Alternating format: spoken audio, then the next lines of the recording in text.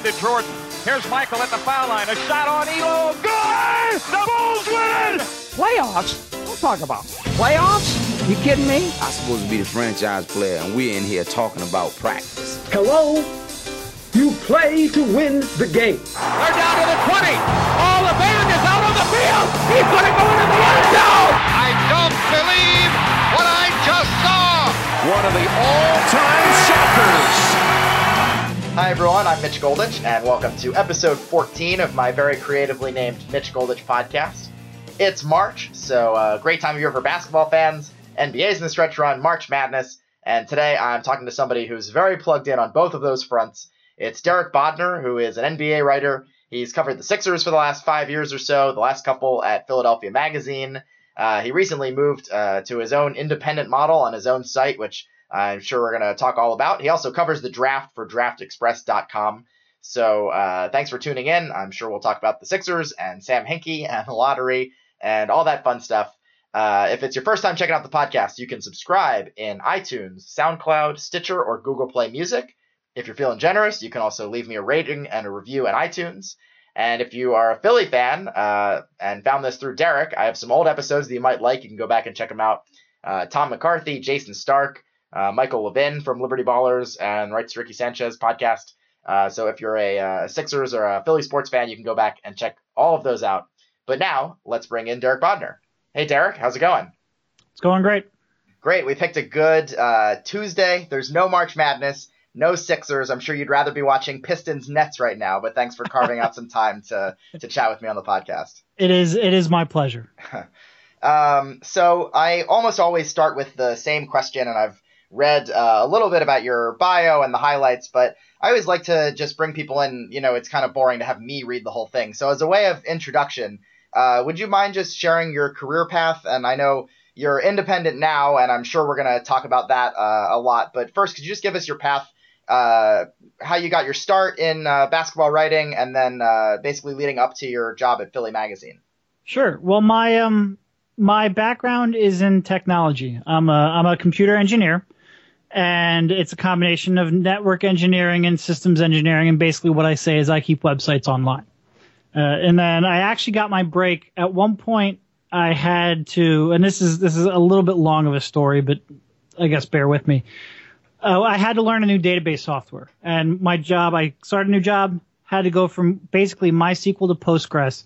And I thought to myself, all right, I'm going to come up with a project to learn this new database system. What do I, what would I have interest in throwing in a database? And the first thing I came to was basketball statistics. Started writing some stuff. This was probably back in like 06, 07. And started basically scraping play-by-play data, throwing it into a database, and basically determining effectiveness of 5-man units. And I started doing this only for the Sixers. But basically, I started then posting links to this on message boards, because that's how basketball fans communicated back then. Very, very weird by today's standards. But it started getting traffic, and I thought, you know what? I already spent enough time arguing about basketball on the internet, on message boards and whatnot. I might as well. I already had people going to my blog, so I might as well start writing about it. And that's kind of how I started blogging about the Sixers. And around that time, I also got in contact with the Draft Express guys, and they had struggled to stay online during the draft because they have a huge spike in traffic, obviously. So I said, this is kind of my expertise. This is what I do during my day job. I would be happy to volunteer and help you guys get through the draft period and make any recommendations I can on how you have it set up. So I started volunteering there on a purely technical role, but eventually, I started wanting to write for them. I'd always had a strong interest in the draft. I started sending them kind of scouting reports and my thoughts, and got feedback and got better as a scout. And eventually it got to the point where he thought, okay, this is, you've put in the work. You clearly watch enough basketball. Would you like to write a thing or two? And it kind of grew out of there. So, and then I kind of got found by a local Sixers blog, got signed up there. That blog blew up as part of the SB Nation network. And everything just kind of rolled from there. I got then a job at a local radio station, 97.3 ESPN, one of the local ESPN affiliates, covering the team, and it was a combination of writing for them and then also cutting up audio. And then from there, I got a job with USA Today covering the NBA draft. And then from there, I kind of went from locally covering the Sixers to Philadelphia Magazine, which is where I was right up until the end of January when they cut basically their entire sports department. Yeah, and so I think a lot of people, a lot of Sixers fans definitely know you because you've been on that beat for the last few years. And like you said, doing draft stuff, it's not like only Sixers fans know you, but I think it got a lot of attention when Philly Magazine, I think that's going to get a lot of attention anyway when Philly Magazine cuts their whole sports staff and all Sixers coverage. Yeah. But watching from afar, the outpouring of people who reached out to you after you were let go there and then decided to start your own venture, in your words, basically pushing independent journalism and posting everything to your site, and now you have a subscription model. So what was that decision like to make that leap where instead of maybe looking for a full-time writing gig or another place where you could write, to decide to do it on your own website and ask people to pay subscriptions? How did you make that decision? Yeah, well, it's something that I had thought about for a while. And basically, it's just how much, everything being an ad model, how that has to change how you write. And how, if I want to target 1,000, 2,000, 5,000 diehard fans, and let's say I want to go home, really take an in-depth video or statistical look at a game, or really spend like 5 hours on something like that, there's no scale. I'll never get the scale, the traffic, the number of people to make that worthwhile, a worthwhile time of investment.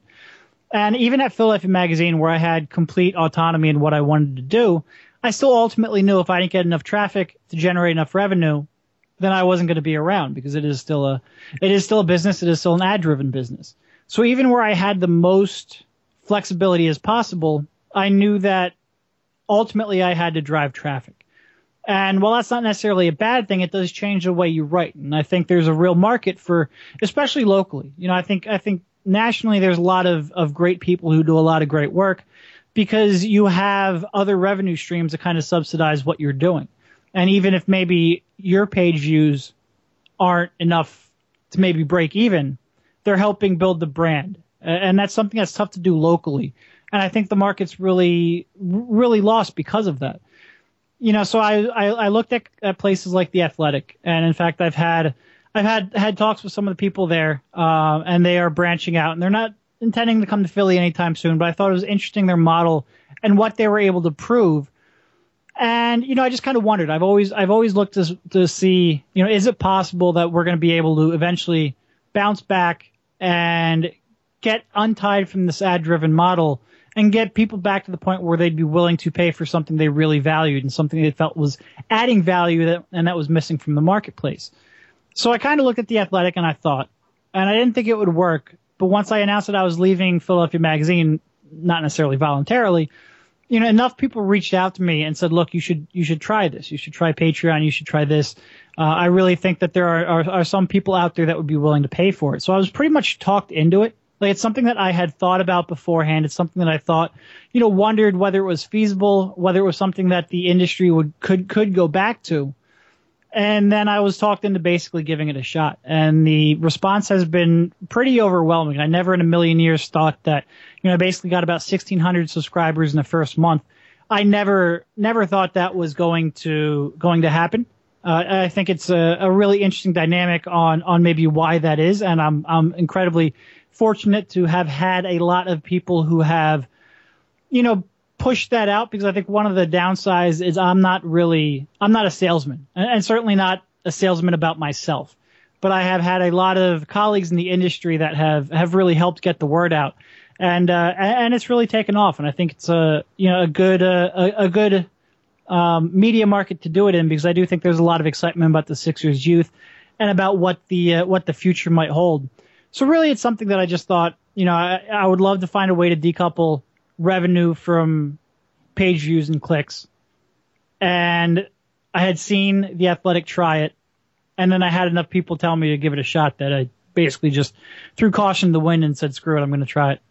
So 1,600 subscribers, and that was going to be my next question. Did you have a number in mind where you said, okay, if I can't get this number, it's not even worth it? Or maybe you're thinking it's going to take a few months to grow, but it sounds like you've exceeded what you expected.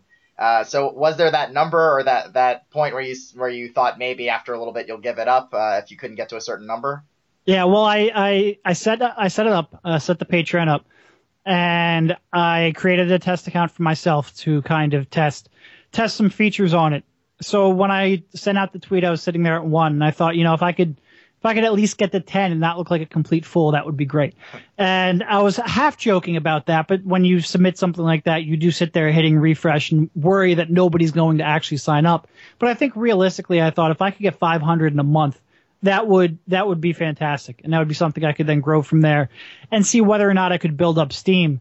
For it to be 1,600, I was very and really for it to be 1,600 during a time in the season when interest in the Sixers, quite frankly, just died because you had the Joel Embiid injury and out for the season, the announcement that Ben Simmons was going to be out for the season, a team that was maybe on the outside looking in, but at least had a chance you thought to maybe make a playoff run.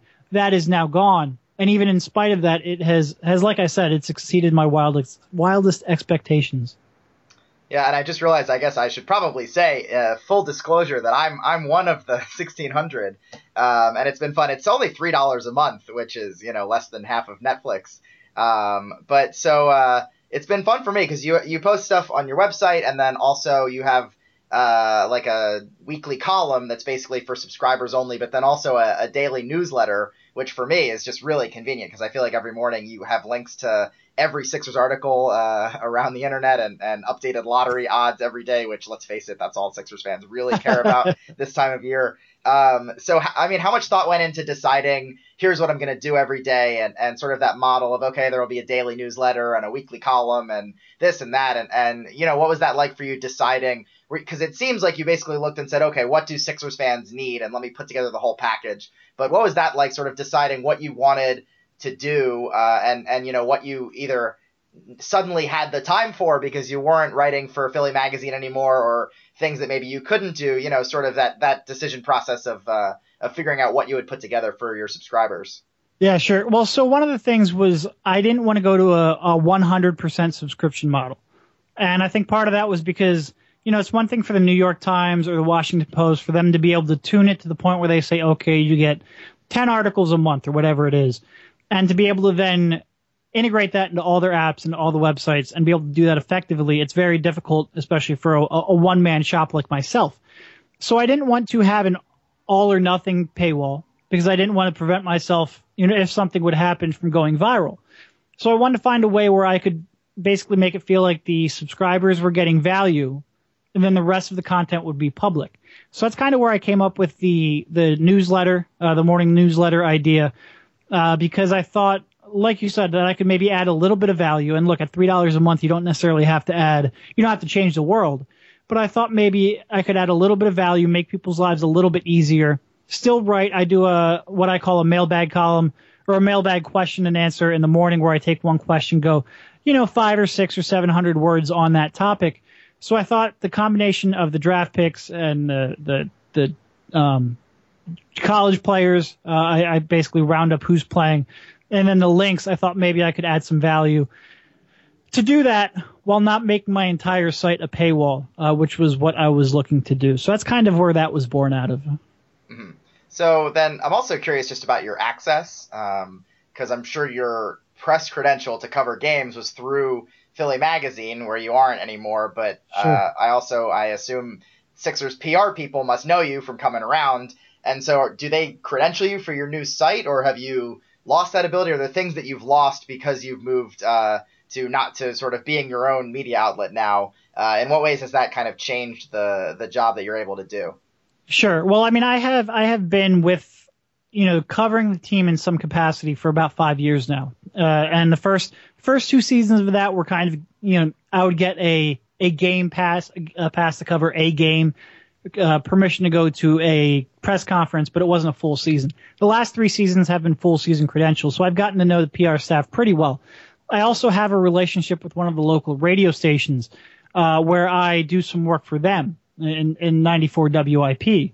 So the combination of that, that relationship with the PR staff, they know that I'm, going to take it seriously. that what I'm going to write is going to be professional in nature. And also the fact that I'm now affiliated with the biggest sports radio station in the city, that has allowed me to keep my credentials, which is, a huge benefit, and obviously makes my job a lot easier to do and makes that value add a lot more meaningful. It was something that I wasn't sure right off the bat whether or not I would be able to. And in fact, when I made the post on Patreon, saying this is what I'm looking to do, I said I couldn't guarantee credentials at that time. But I had a meeting with the PR staff, and I am good to go moving forward in that regard.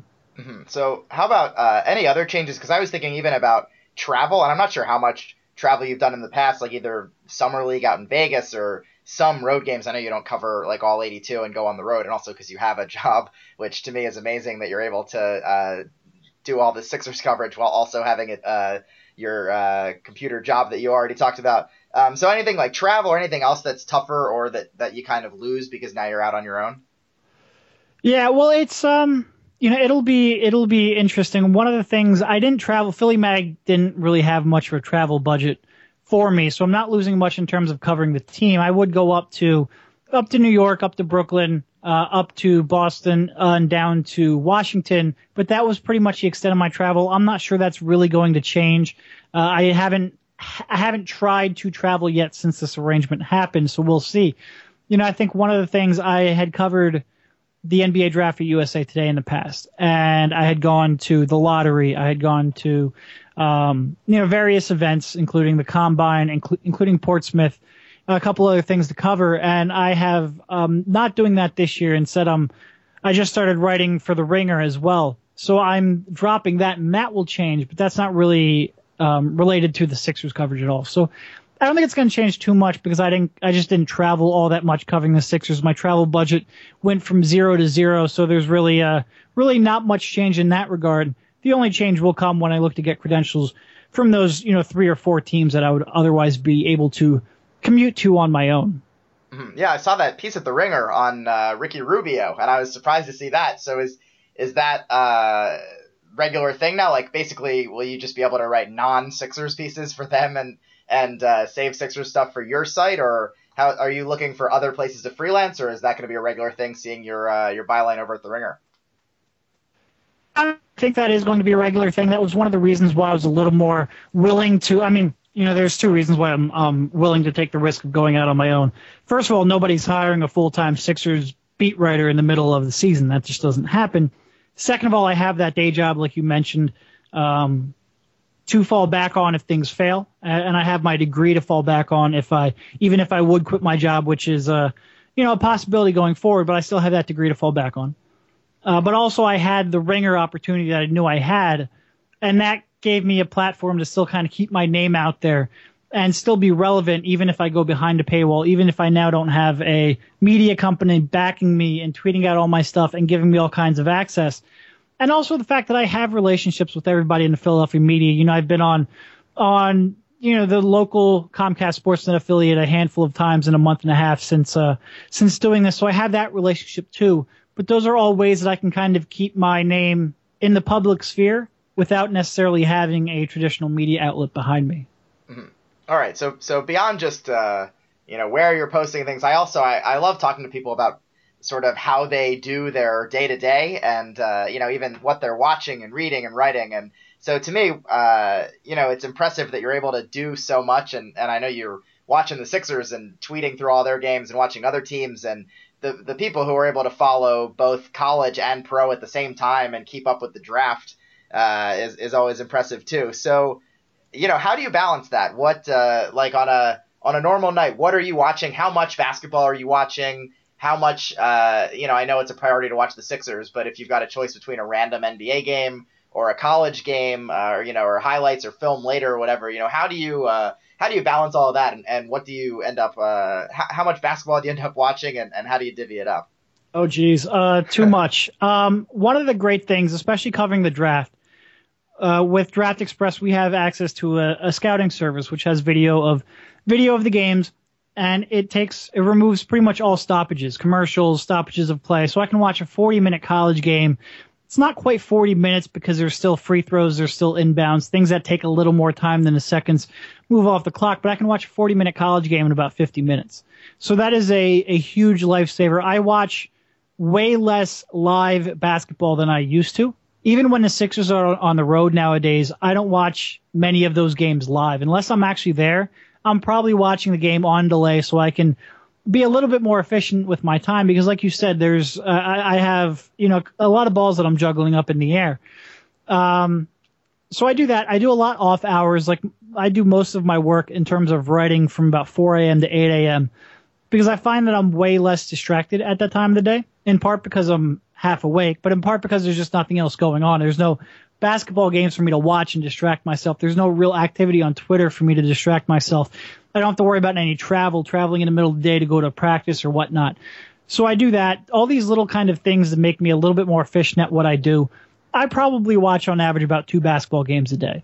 And whether that's, a day where there's a Sixers game and then I'll watch like 1 college game, or maybe that might be 2 college games if there's no Sixers game to watch. But it kind of works out like that. And like I said, the fact that I have some of these tools available to me has really made that possible. All right, I got to call a timeout because I did a bit of a double take, and I'm sure other people listening did too. So you said 4 a.m. to 8 a.m. So many people are sleeping at 4 a.m. Is that are you still awake then writing, or is that alarm at 4 a.m. and you wake up to do your writing then? I'm pretty lucky. Once I get up and walk around for a minute, I wake up pretty quickly. Mm-hmm. But like you said, I still have a day job. So that's been one of the real struggles with this venture, is because I just don't feel like I'm doing a good enough job, because I'll do my writing from 4 a.m. to 8 a.m. I'll do my day job after that. And luckily my day jobs, I work remotely, so I have a lot of flexibility in that regard. And I save a lot of time from travel and all that stuff.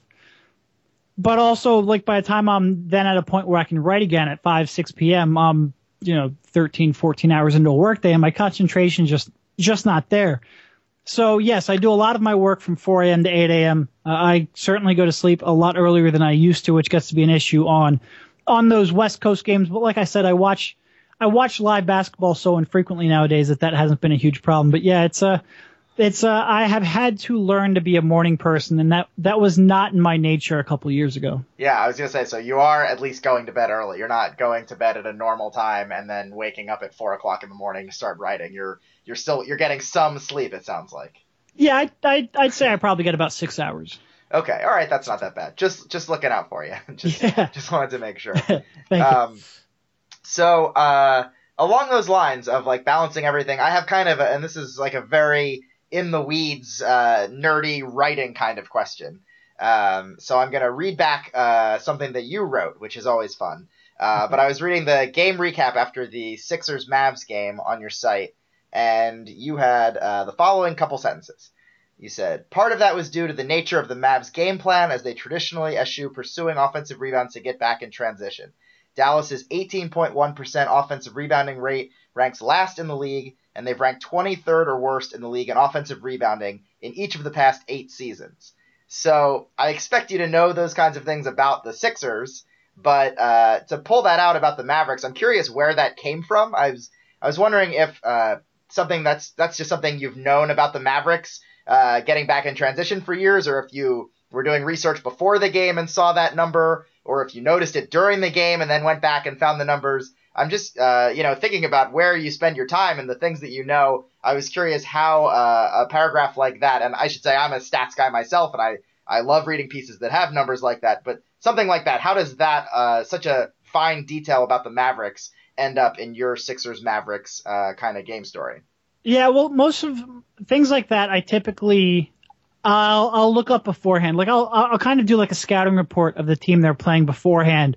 And sometimes that will make its way into a game preview. I've kind of stopped, especially now that I'm out on my own. I have leeway to write and not write what I want. And for the most part, game previews, especially for a team like the Sixers, where, I mean, quite frankly, not a whole lot of people are all that vested in the game-to-game, day-to-day stuff for the team right now.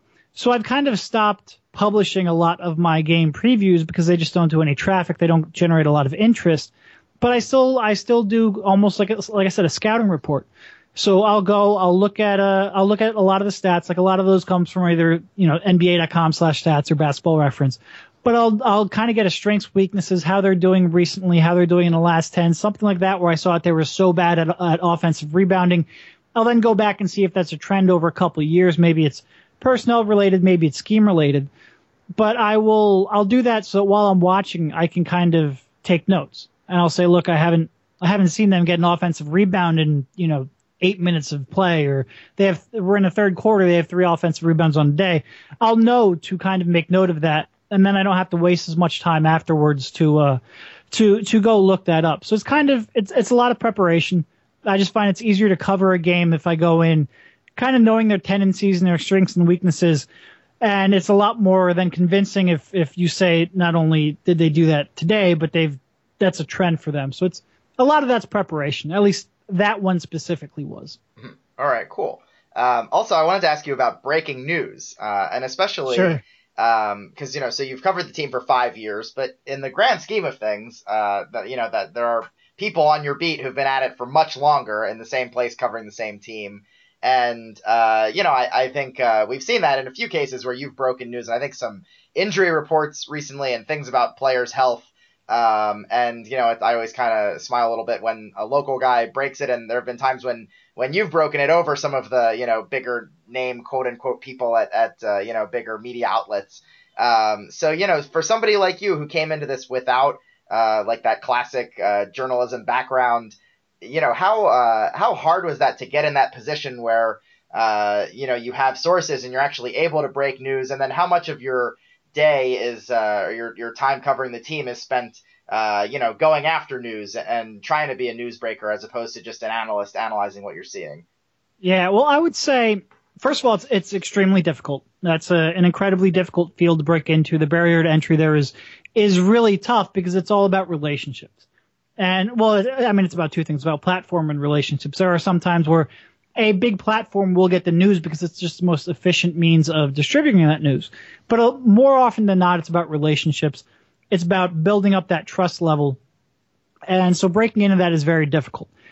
I think what I would say, I kind of came up as a journalist through the Sam Hinkie regime, who was notoriously quiet on leaks. Like they weren't going to confirm stuff. They weren't going to tell you stuff. They weren't going to leak stuff. So I think I learned real early on with those guys. I could go up to them and ask them to confirm information, or I could ask them for news that I could then report, and I could get nothing, or I could go up and just try to build context, build background, not even ask them specific questions about the team, but try to get inside their mind, just talk to them and build up a relationship, inform my ability to interpret what they're doing, and kind of build credibility that way. And I think that worked out well for me, but I think it also then allowed me to build relationships because I wasn't going there for the explicit purpose of, tell me who you're going to release to make this happen, or tell me who you've talked to in trades, or tell me this, tell me that. I was just going up and talking basketball.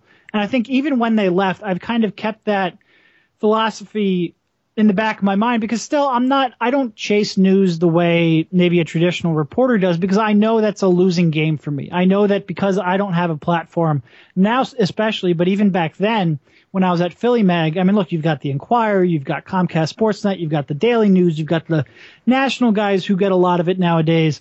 I'm not going to win that game. So if it happens, great. But I'm more looking for background. I want them to inform my columns, to inform my opinions so I can speak, a little more, at least understand what it is they're doing, even if I don't agree with it.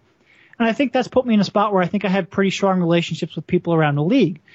So, and then, it's kind of, like I said, I don't necessarily pursue news, but sometimes it just happens. And a lot of times, there's a lot of different places you can get news from. A lot of times it's not from the team, or you're just getting confirmation from the team. It could be from people around the team, people around the players, people around the agents. It could, there's a billion different places it could come from.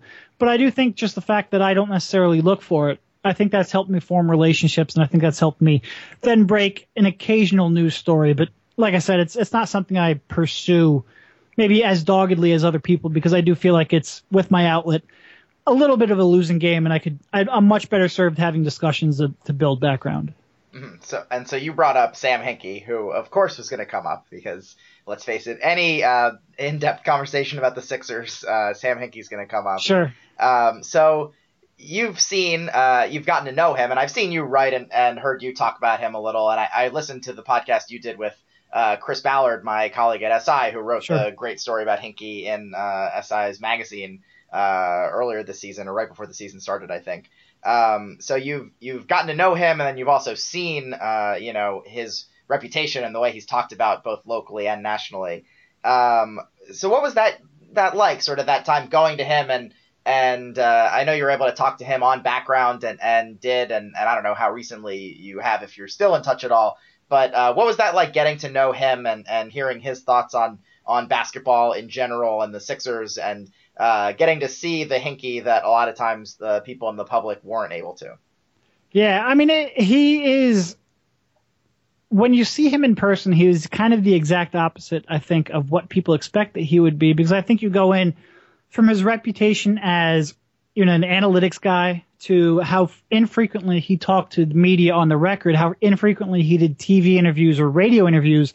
I think people kind of expect that he is, very closed off, very, maybe even socially awkward. And that's just very, very much not the case. He is more than willing.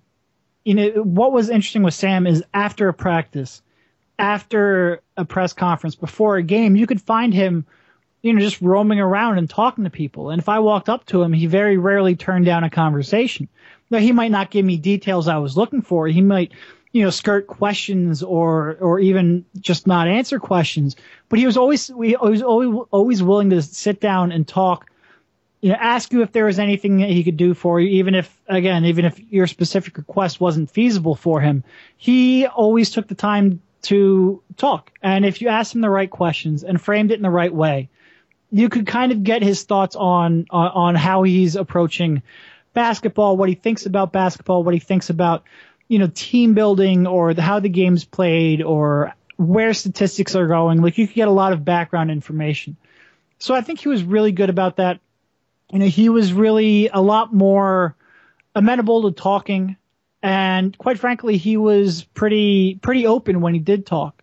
That I think it was really surprising. He wasn't going on the record, and I think you had to realize that. And I think for a lot of people covering the team, I think that was tough, because I think, when you're around a team, 250 days out of a year, you need quotes, you need stories, you need something to fill all of that space. And that's a very real part of the job, that he was making their lives a lot more difficult. But like I said, I think because I came at it from a different angle, and that I knew I wasn't going to break news to the degree that the other people were, and I was just looking for background information, I think it ended up working in my favor. He is a really interesting guy, and I think it's going to be really interesting what happens when he gets another shot, to see what he has learned.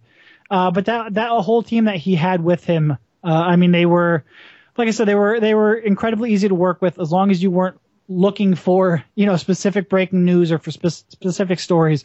They were a tight team, and tight in terms of bond between them, and also tight in terms of information getting out.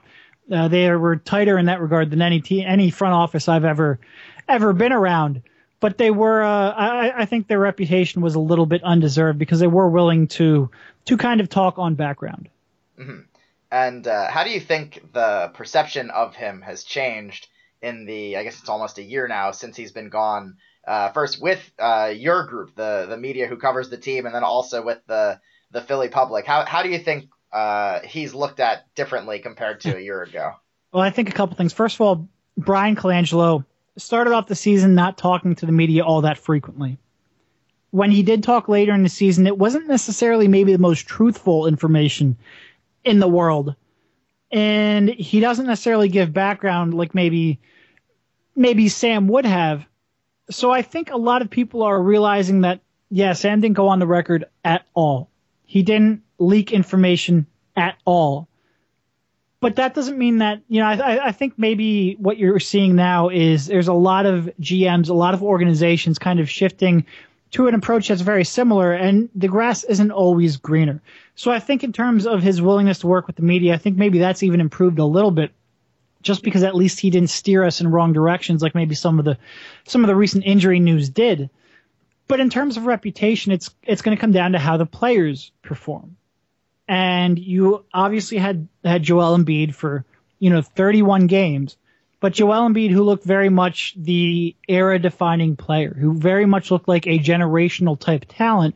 You have Dario Saric, who's playing, I think, better than anybody could have expected, and probably is going to be the rookie of the year. You have Ben Simmons, who landed as a direct result of the games that they lost last season and the lottery ball combinations as they accumulated. And then you had the Kings pick swap, who, I mean, let's face it, when they made that trade, they were betting that eventually either DeMarcus Cousins would get sick of dealing with the Sacramento Kings, or the Sacramento Kings would get sick of dealing with DeMarcus Cousins. And that 2019 unprotected pick that they had, that pick swap that they have this year, would become more valuable, and that has. So I think a lot of these long-term bets that Sam Hinkie and his team made are starting to look a lot more like they're a lot more. You're seeing a lot more upside in those moves, and not even necessarily upside, but maybe that upside's a lot closer to becoming realized. So I think that's going to help him quite a bit in terms of his legacy. I mean, it really has to. It really is amazing how when they were here, every move they made to defer, it didn't work out in the timeline they needed it to. That number one pick, which every year it's luck. You got to get lucky to get that number one pick. They got the third pick 2 years in a row. They get the first pick a month after he leaves. You had that Lakers pick that didn't convey. Top 5 protected, I think, the first year, top 3 last year. Both years it fell in that range. And now it looks like it still may not convey, but it's unprotected next year. You have Joel Embiid. You knew he was going to be out 1 year. That second year wasn't planned. But then he comes back and looks good. It's just every one of these decisions they needed to maybe show how close they were to making progress. They just didn't get lucky in the time frame they needed. But it's looking a lot better now. Yeah, I'm holding back. I could go on a very long rant that there were many of us who knew this all along and trusted the process, you might say. And knew that this day was coming. But Sam, if you're listening to this at 3 times speed, I'm honored and thanks, and feel free to subscribe. Yeah, it'll be funny to see. I think a lot of us know the perception among fans of what he did, even if he never gets full credit for it, because I think there are some people who will never give him credit, even if Embiid and Simmons end up being a title contending core. Sure. I think it's interesting to hear about the media and the people who deal with the team. And that's been one of the most interesting sort of inside baseball subplots for me and a lot of us to watch, is how angry people are with how the Colangelos have dealt with the media, and that it hasn't really been any better than what people thought they were getting with Hinkie. And so that's been it's been interesting to see and to hear people like you talk about what that's been like. So, yeah. But, no, I mean, it was, like I said, at least when Sam told you something, it was, it felt like it was good information, and not necessarily just GM speak, although obviously he mixed in some of that as well. And that's something that you would then go in a week later, find out conflicting information. And I think, I think he was good about that. He very rarely spoke, but when he spoke, I think it had meaning. So. All right. Well, we can transition a little to college, because it is March and it's March Madness. Sure. And I know it sounds like you were already kind of a draft guy, and that was one of your first writing opportunities. But it must be much easier, or you must be much more interested in covering the draft, just because you're also covering the Sixers. And I feel like those are, it's one and the same. If you're covering the Sixers, it's almost, as important to be knowledgeable on the draft and everything than it is anything else, because it's been such a big story of them the last few years is, who are they going to get in the draft and where are they going to be in the lottery and all that stuff. So, you talked a little bit earlier about how you get the game film, but this time of year, I think a lot of us, and I'm one of them who, I tune into the tournament and I'm watching these prospects, whereas there are actual experts who've been following along all year instead of people who pretend to be an expert. So, this time of year, what exactly are you focusing on? Are you looking at just kind of that top part in that lottery? Are you looking at like reaches and deep potential second round picks or guys in Europe? I think a lot of people are changing their evaluation based on watching one tournament game. So as you're going through this process of figuring out your draft evaluations, How are you spending your time, and what are you watching, and how are you forming those opinions? I am right now watching as a fan who wants to be entertained by the NCAA tournament. And I learned this a long time ago because first, two things. I think when you watch a tournament, your natural inclination is to maybe overvalue. Like you said, making sweeping judgments based off of one or two games. And that is almost never a good approach to take. And I think it's really easy to get caught up in that while, during the NCAA tournament season. You mean like Vlade Divac and Buddy Hield, maybe? Right. So I think I for the most part, I watch it as a fan. When I watch college games, especially when I'm in kind of like a scouting mode, I have, kind of like notebooks and not writing anymore, but, typing on a computer. I'm constantly typing notes. I don't do that now. At this time of year, I'll watch a game. Obviously, you're taking mental notes. You can't avoid that, but I'm really trying to get myself out of some of the tics that I have when I'm watching to scout so I can enjoy what's going on. And then after the tournament's over, I'll go back and I'll focus on specific matchups that I think are high value matchups in terms of, look, some of these guys, you don't see them go up against NBA prospects too many times. This might be the best competition they've played all year. And I'll watch that, like I said, through kind of more of a scouting vein. But right now I try to turn off the scout aspect of my brain. I try to really watch it as a fan, in part because I want to enjoy this time too.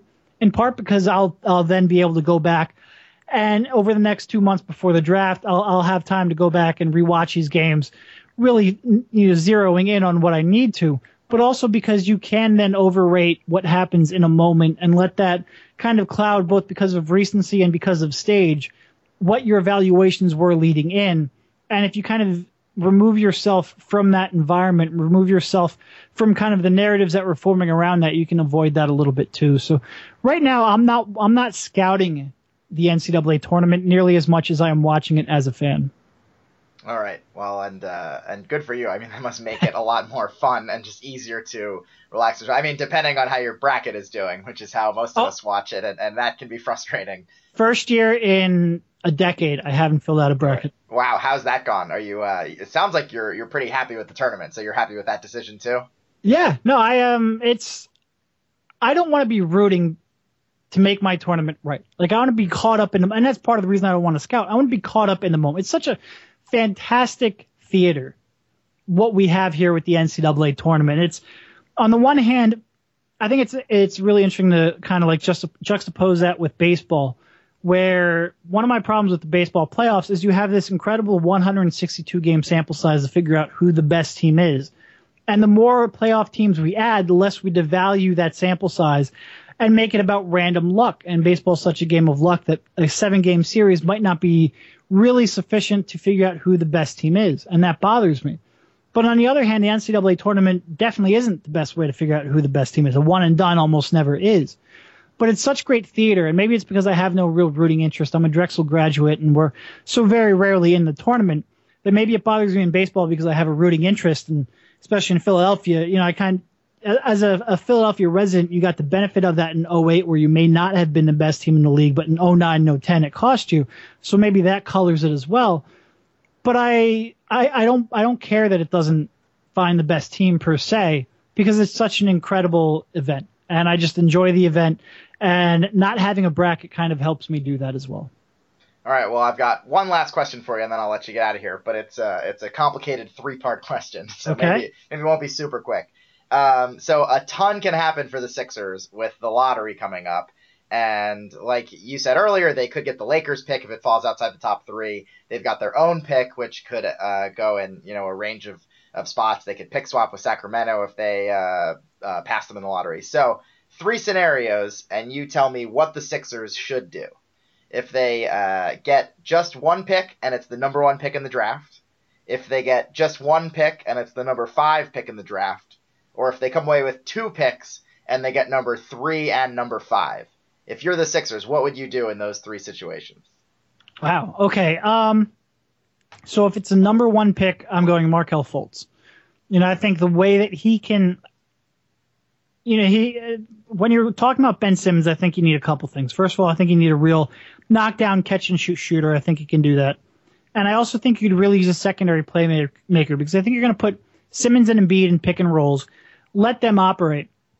And then you need a guy who, if it's kicked out, he can, like I said, he can either make that shot or he can drive past, really attack an out-of-control closeout and make good decisions with the ball. And Fultz is so good as a shooter off the dribble. He's so good as a shooter off the pick and roll. You put Ben Simmons and he in a lineup, and I think that's going to be really tough to stop. So if you get the number 1 pick, I think he's a really easy decision. And I think that's becoming the consensus. I think most people think that most teams should take Fultz number 1. It sounds like at this point. Yeah, I think maybe not a consensus, but I think that's certainly a plurality. Okay. What was the other? So let's say they only come away with 1 pick, and it's number 5. Okay. I think this is where it gets interesting because you have a guy like Malik Monk who's such a perfect fit in terms of what he can do shooting the basketball and how that can help Ben Simmons and how that can help Joel Embiid. And by and large, he's an archetype I don't necessarily love. At least I don't love as much as other people because he does so little outside of shoot. He's a poor defender. He doesn't really set up his teammates well. He doesn't force turnovers and get out on the break. He doesn't really rebound the ball. He doesn't create for others. I think I may have mentioned that, but it's such an important part. It's worth mentioning twice. But his shooting is such an elite skill. And I think there's a real difference between a good shooter and an elite shooter. And I think he can be an elite shooter. And I think that's a skill set which is even more important. I think a team drafting him in the top 5 might be a little disappointed because I think when you draft a guard that high, I think you're looking for a guy who can really run, base your perimeter offense around. And I'm not sure he's going to be that. But I think on a team like the Sixers where you have such an unorthodox power forward or point forward or however you want to describe Ben Simmons, he's going to play a lot of the point on offense and defend the 3 or the 4 on defense. Because that's so unique, I think he could really be a good fit. So I think you have to consider him. And then the other guy I would kind of throw out there is Jonathan Isaac from Florida State. And I think he's a kid who can really grow. 6'11", good wingspan, can shoot the ball, can play defense, can rebound, can defend multiple positions. It's not a need per se, but I think anytime you can get a guy who can A, shoot, B, make good decisions with the basketball, and C, defend multiple spots, I think that could be real interesting with Embiid and with Simmons in the front court. So he's another guy I would probably look at. I would probably lean. I like Isaac as a prospect better, and Monk certainly fits more. But I might just go Isaac and see how it will work out. It's tough, though, because you do have Dario Saric, you do have Robert Covington, you have options in that spot. So it would be, to me, the decision would come down between those two. Yeah, and then, of course, it depends what other teams do ahead of them. If somebody falls in love with a player and trades up in front of the Sixers, that the decision could be made for them, which seems to happen. So then, all right, then the last scenario, they get 2 picks. They get the 3rd pick and the 5th pick. Do you pick 2 guys? Do you trade them and try and move up, or trade one of them? What's your plan there? I mean, do you trade them? That obviously there's a piece of information you need to know before you can really say that. It's hard to say just a blanket trade one of the picks because sometimes there's real value in a trade like that, and sometimes you're selling low. So I think what I would say is, 3 and 5. I'm going to assume Fultz and Ball go 1 and 2. So I'm going to strike those 2 out of the conversation. To me, it would come down to kind of 1 forward and then 1 guard. And it would come down to Josh Jackson, Jonathan Isaac, and then I guess you could throw Jason Tatum in there as well, and Malik Monk. I think those would be the 4 guys I would look at. I think I would probably try to swing it where I would be getting Josh Jackson and Malik Monk, and I would move from there. Mm-hmm. All right. Well, we're far from that, and anything could happen. But it's going to be fun. I'm excited for the lottery. I know most Sixers fans are at this point just counting down to that day. But either way, next year is going to be a lot of fun too. So it is. So thanks, and I look forward to reading what you write about him leading up to the lottery and after the draft and next season. It's going to be awesome. So thanks a ton, Derek, for taking some time to hop on. Anyone out there can follow you on Twitter at Derek Bodner NBA. That's DEREK BODNER NBA. And we can find your work at derekbodner.com. I'm told Godner.com also redirects that your nickname in some corners around here. And people can subscribe to your work and on Patreon for $3 a month. We can check out at The Ringer now, the first piece, and expecting more to come. Anything else? Anywhere people should look, or anything else you want to plug? No, I think that's pretty much covers it. I will say that is very much not a nickname that I gave or endorsed myself right, yeah, whatsoever. To make that clear, that is not a self-given nickname, but it's an easier way to tell people about the website. So there is that. All right. Well, thanks again. This was a lot of fun. Appreciate it, and I'll talk to you soon. It's my pleasure. All right. Well, when you follow Derek on Twitter, you can also follow me on Twitter. I'm at Mitch Goldich, MITCHGOLDICH. You can also subscribe to the podcast in iTunes, SoundCloud, Stitcher, or Google Play Music. Like I said at the top, if you're a Philly person, you'll probably like a few of the past episodes. Tom McCarthy was just on a couple months ago and told some great stories about being in the Phillies booth.